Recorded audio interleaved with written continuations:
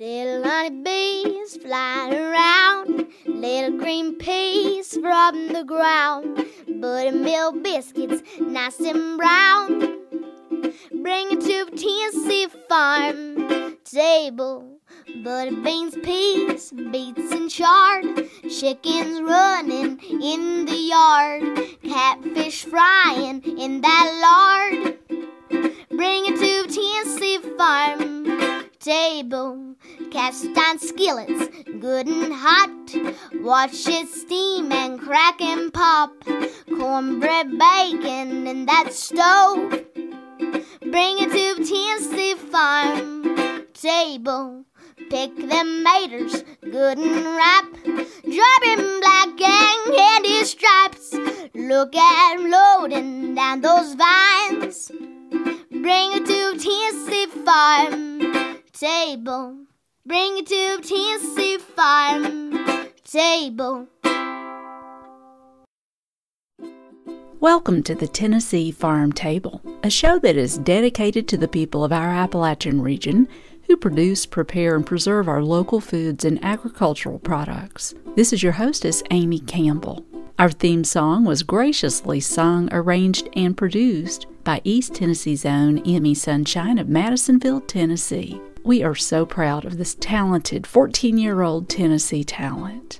Today is the first day of fall, and in keeping with the season, I wanted to spotlight the taste of fall in Appalachia. And two things that represent that are muscadines and apple butter. So today we are setting the table with a native grape to Tennessee in the Appalachian Mountains, the muscadine. Our guest is J.D. Dalton, Vineyard Manager at Solly Notch Vineyard in Monroe County, Tennessee.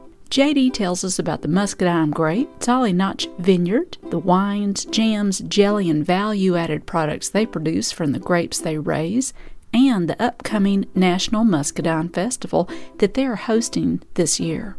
We also hear a segment from our friend Fred Sauceman from Johnson City on apple butter. Fred shares a recipe tip for sausage balls with apple butter from the late storyteller Catherine Tucker Wyndham. If you're listening by radio, I've got a gospel number picked out from the Nashville Bluegrass Band.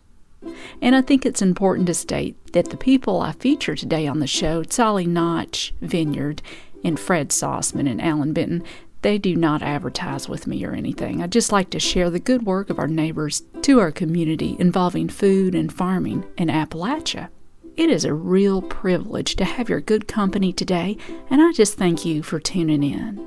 Now let's get started. All right, and I thought I'd share with you a few facts about muscadines that seem to always come up in conversation before we meet with J.D.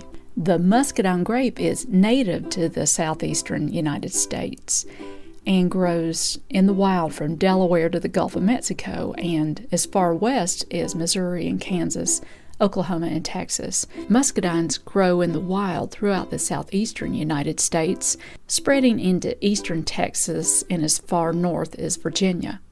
The question of what is a scuppernong and what is a muscadine always seems to come up, and a scuppernong is a variety of muscadines named after the Scuppernong River in North Carolina, and it is loosely come to refer to all bronze and green varieties of muscadines. The harvest season runs from the last week of July to early October, depending on what state you're in. J.D. Dalton is the vineyard manager at Solly Notch Vineyard in Monroe County, Tennessee. That is spelled T-S-A-L-I, Solly. The vineyard is easy to get to. It's well marked with signage and clearly marked routes. From Knoxville, you can get there by going out 411 towards Madisonville, and it makes an enjoyable day trip. A person could combine a stop at Alan Benton's off 411 on the way to the vineyard and do both things in the same day. And there's even an adorable little black and white dog named Solly who will most likely greet you when you drive up. At this vineyard, they grow over 200 rows of muscadine grapevines that are beautifully maintained by J.D. and his family and a small number of employees. They specifically raise muscadine grapes, and they produce a variety of award-winning wines along with value-added products like jams and jellies and other things like lip balms, and they are sold right there on the property. These products are all produced from the grapes that they grow on the vineyard. In addition to this vineyard is also part of a group of farms in the area that work to expose youth to agriculture, mostly from Chattanooga. This place is well established with a tasting room made from a beautifully restored farmhouse that used to sit up the road, and an adorable restored cabin where they sell their products. This vineyard is located with a view of the rolling Tennessee mountains and row after row of muscadine vines, and understandably serves as a backdrop for lots of weddings and photo shoots.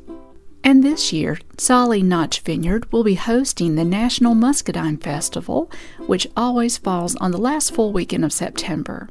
The wines produced by Solly Notch are not your grandpa's super sweet wine. They produce a dry red, dry white, semi-sweet white, sparkling wine, and have consistently won yearly awards from competitions such as the Regional Wine Competition sponsored by Wines of the South competition and the San Francisco Chronicle Wine Competition. So now that you've got all that, let's hear now from J.D. Dalton and get more information about Solly Notch Vineyard in Monroe County, Tennessee. Solly, which is our name, Solly Notch Vineyard. We were originally in 2009, it was a different name, different owner, so we changed the name and we changed it to Solly Notch. And the reason why we did that was Solly was a Cherokee Indian chief. We feel like the Cherokees found muscadines before anybody. You're not going to read that in a history book. It's not printed anywhere. That's just, we're giving credit back to where we feel like credit's due. They found them wild. So again, now these aren't what Solly would have found. These are obviously commercialized here, but that was the first people that we feel like that found it. So Solly was a Cherokee Indian chief. He basically sacrificed himself to the soldiers so they would leave his people in the mountains of North Carolina. He actually literally sacrificed, if you read the story on Solly, he literally sacrificed his being so that the soldiers would leave his people in the mountains of North Carolina. We've got a couple other wines named after some other Cherokee Indian chiefs, and I like Dragon Canoe. He was not like Solly, although he was a Cherokee Indian chief, but he was a little bit more, I cut your head off, talk about it kind of later kind of deal. And so our semi-sweet red, our second wine that we ever made, we named it Dragon Canoe for that reason. Our first wine was Sweetwater, and then our second wine was Dragon Canoe. So a muscadine, to bring that all full circle, if you've never seen one, never heard of it, it only grows in the South. It is a fruit or a berry. It's in the grape family. But I tell people it's like no other fruit that you've ever tasted. Muscadine has its own taste, its own smell, its own whatever. It is similar to, but it's all on its own. So it has a thick skin, meaty inside, and seeds in it. Now, most people do not eat the skins or the seeds. They're a little bit bitter, or can be a little bit bitter, but muscadines have the highest amounts of a resveratrol of any other fruit out there, which is an antioxidant property. So we have a lot of people that come here for U-Pick. They will pick their own fruit. They take it back home. They juice it. They make jellies. They make pepper jellies. They do whatever. But then they take the skins and the seeds and they dry them and pulverize them into a powder form. And because of the resveratrol amounts in muscadines, they will add that throughout the year in their smoothies or... Muscadines is a unique, and I call it the muscadine twang. That's kind of my word. When people come and taste the juice, the wine, the jellies, and some people who have never had it are like, I don't know how to describe this. And really it's something new, and so I throw the word in muscadine twang because it is unique to its own, and it represents very well in dry wines, semi-sweets, sweet. So it does a fantastic job. Now, a lot of people probably know muscadine wine better because Grandma and Grandpa used to go out in the wild. they would pick muscadines. They would bring them back, and Grandma and Grandpa would make maybe 2 or 3 gallon that would last them for the year.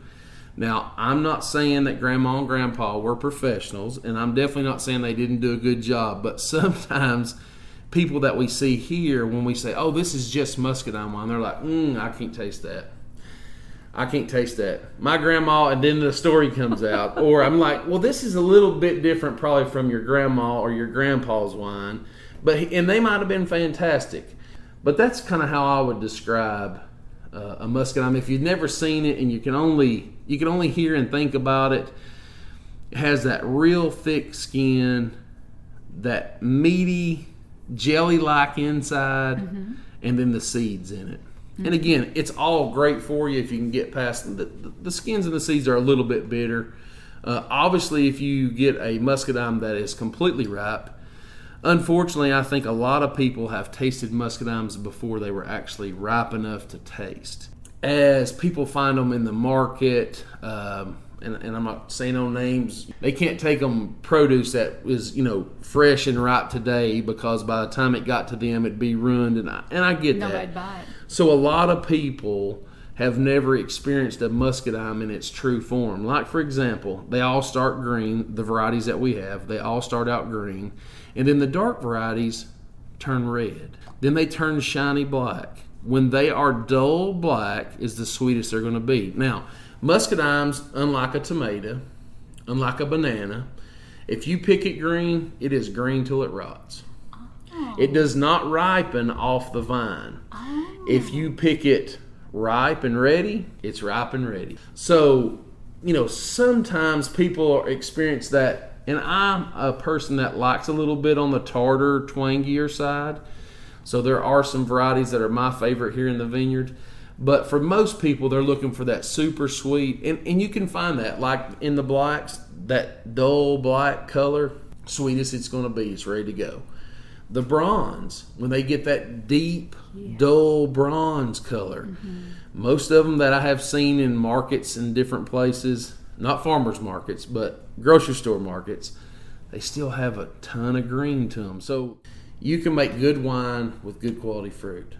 You can't take all your bad fruit and try to make good quality wine. It doesn't work out that way. Just like when I first started going to my jelly lady, she said, listen, you bring me bad fruit, I produce you bad jelly. You bring me good fruit, I produce you good jelly. And I started thinking about that. I said, now I'm not saying it has to be perfect and it doesn't have to look perfect to the naked eye. And because that's a lot of, we have gone like in the grocery stores, we want that perfect peach, we want that perfect muscadine, it has no blemish in it. But that's not natural. That's not really how it comes. Some of the best tomatoes I've ever had are the ones that look the funkiest. They had the best flavor to them. They were better for me. Same thing with muscadines. Now, we don't spray our vines with anything. So, I'm super excited to say little Johnny can come. Grandma can take him out there with his bucket. If he happens to eat 100 out there, it's okay. But we have sprayed it with nothing. Now, we do spray to kill grass underneath the rows. 35 acres is hard to maintain, and there are 3 of us that work outside in the field. Where do y'all sell your jellies and your wine?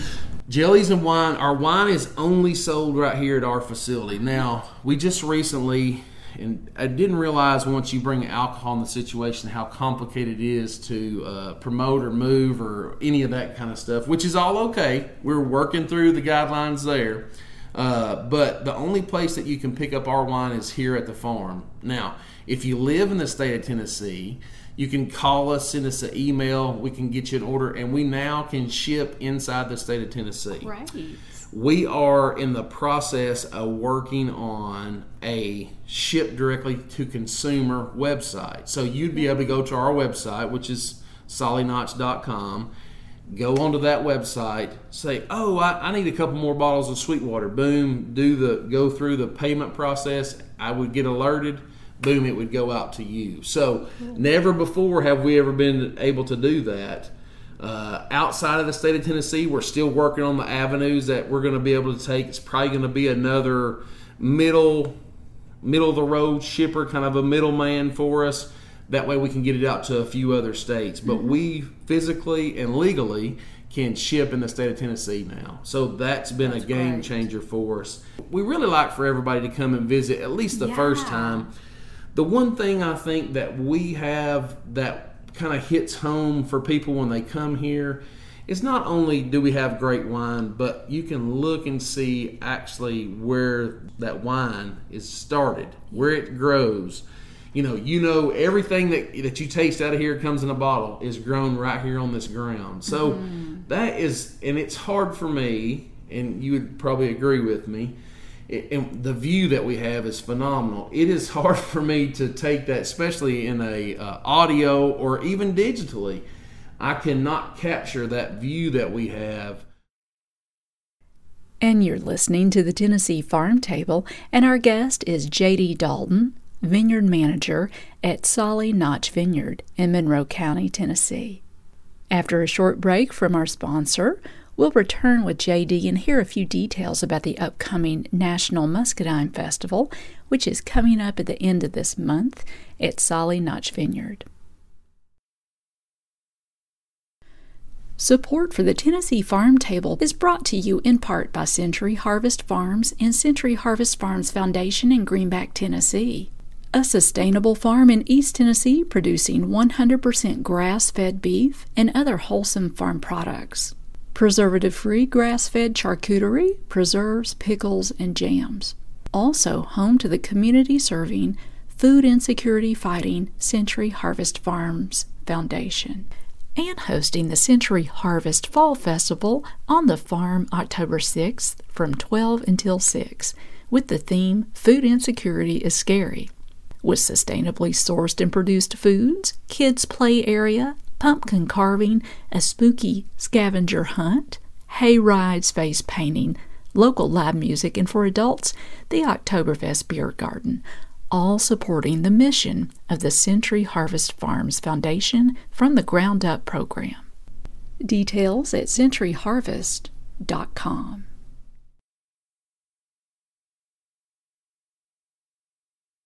Then let's join back up with J.D. and hear some detail about this annual National Muscadine Festival. Well, y'all are going to host the Muscadine Festival here. What do people expect if they come out to that? Okay, so the Muscadine Festival started back in 2010. We actually partner, and we do this quite often, we partner with a lot of nonprofits. Because again, I'll go back, our staff here is like 6 of us. So we can't put on shindigs that have 3, 4, 5, 6, 7, 8, 10,000 people. It's hard to do with 6 people. So we partner a lot of times with nonprofits, or for the Muscadine Festival example, it's a fundraiser for Monroe County Chamber. So there we have partnered with a nonprofit so that they can use our facility to help benefit their cause, and they do fantastic things at the chamber. And it incorporates the whole Monroe County. It's not just Madisonville, Sweetwater, Vonell. It's Monroe County as a whole. So they took that over. Last year we called it Picking at the Notch, which was really cool. We had live music pretty much all day. We had more artisan vendors. We had, food and things in the barn. This year has stepped up a little bit because now it's no longer in Sweetwater. It is solely out here. We're going to have probably bouncy houses for kids. There'll be artisan vendors. I think she has almost 90 plus vendors for the event on the 28th and 29th. It's always the last full weekend of September. That's the kicker. So we'll have craft vendors, leatherworks, some great food this year, have music. We have a VIP night, which is the Friday before, and so there'll be food here you can eat. They will get the first dibs. So that gives you options to be able to shop first. We'll close the gates for you pick at 5 o'clock, and then we'll open it back up, get in at 5:30. They'll be able to pick muscadines. They'll be able to taste muscadine wine. They'll be able to take a tour around the vineyard. And then we'll run that again on Saturday. So that's kind of Fridays. Yeah, it's just fun. It's laid back. It's not hustle bustle. It's just more laid back. That's right. And that's what the whole point of the Muscadine Festival here at our place has been more. Let's enjoy it. Let's sit back. If you decide you want to get some wine and bring it outside and enjoy it, that's great. If you decide you want to get some juice and you bring it outside and enjoy it, great. That's what we're kind of looking for. Not so much, oh, let's hurry and get there, and then after it's all over, forget it. Let's just step back and relax a little bit. Well, you can do it out here. Yes, ma'am. And you're listening to the Tennessee Farm Table. Our guest has been J.D. Dalton, Vineyard Manager of Solly Notch Vineyard in Monroe County, Tennessee. And as always, details and links to all my guests and links to events that I share on the program can always be found on my website, TennesseeFarmTable.com, under that link that says Listen to the Show. Coming up is Fred Sauceman on apple butter and a sausage and apple butter recipe tip from the late storyteller Catherine Tucker Wyndham. The scene is similar in country churchyards all over our region during the fall harvest. Smoke drifts skyward from well-worn kettles. Wooden paddles keep their contents moving as liquid thickens. Church members of all ages supply the labor, trading places when arms get tired. It's a scene that dates back generations, yet modernity has not threatened it. A drive through the countryside on fall Saturdays in southern Appalachia is reassuring proof that the making of apple butter is alive and well, even thriving. Just as in worship services the following morning, each church has its own techniques and procedures. Some season their apple butter with cinnamon candy, some with cinnamon oil, some with ground cinnamon, some add an ecumenical sprinkling of cloves. Each implement has a story. Listen closely as the apple butter is stirred, and you might hear the scraping of metal on metal. Silver dollars are tossed into the mix to prevent sticking. Some kettles are brass, others copper. Part of the preparation ritual is scouring the kettle until it shines. As in any communal task, the making of apple butter dictates a division of labor, from building the fire to washing the jars. One fall Saturday, I watch as members of the Unicoi Ruritan Club and the Unicoi United Methodist Church Friendship Class join forces in a silently choreographed routine to pour the hot apple butter into jars and wipe them clean before labels are applied. It's the culminating point of a 6-hour day of work and remembrance. Making apple butter is hastened by the silent urgency of the coolness of fall. As their ancestors did in Europe, apple butter makers in Appalachia today are driven by the coming of winter. Their product is yet another reminder of their genius in prolonging the goodness of the crop for months after trees have stopped bearing. Apple butter is, of course, best eaten as it is, scooped out with fingers plunged deep into jars, or spooned liberally on hot, scratch-made biscuits. The late storyteller Catherine Tucker Wyndham used it as a blanket for sausage. She would form fresh sausage into balls, without any breading, and brown them in a skillet.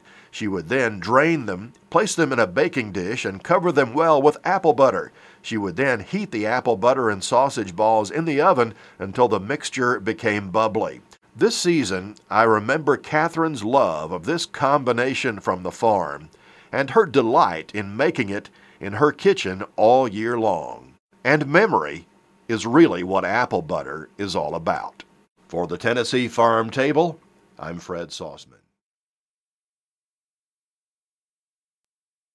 In addition to the Tennessee Farm Table show as a podcast, the program is also a radio show which is broadcast every Saturday morning from 9 to 9:30 a.m. on the radio waves from the WDVX Knoxville studio in downtown Knoxville, Tennessee.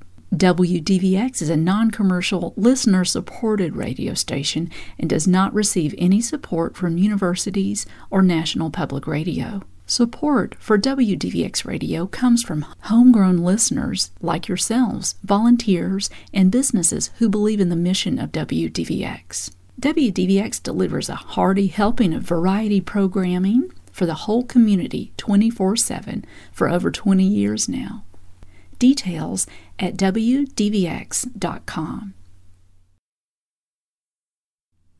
Thank you so much for joining us here today at the Tennessee Farm Table podcast and broadcast. It has been an honor to have your good company. We always love to hear from you on Instagram, Facebook, or Twitter, or through the website TennesseeFarmTable.com. I'd sure love to hear from you and swap some recipes and stories.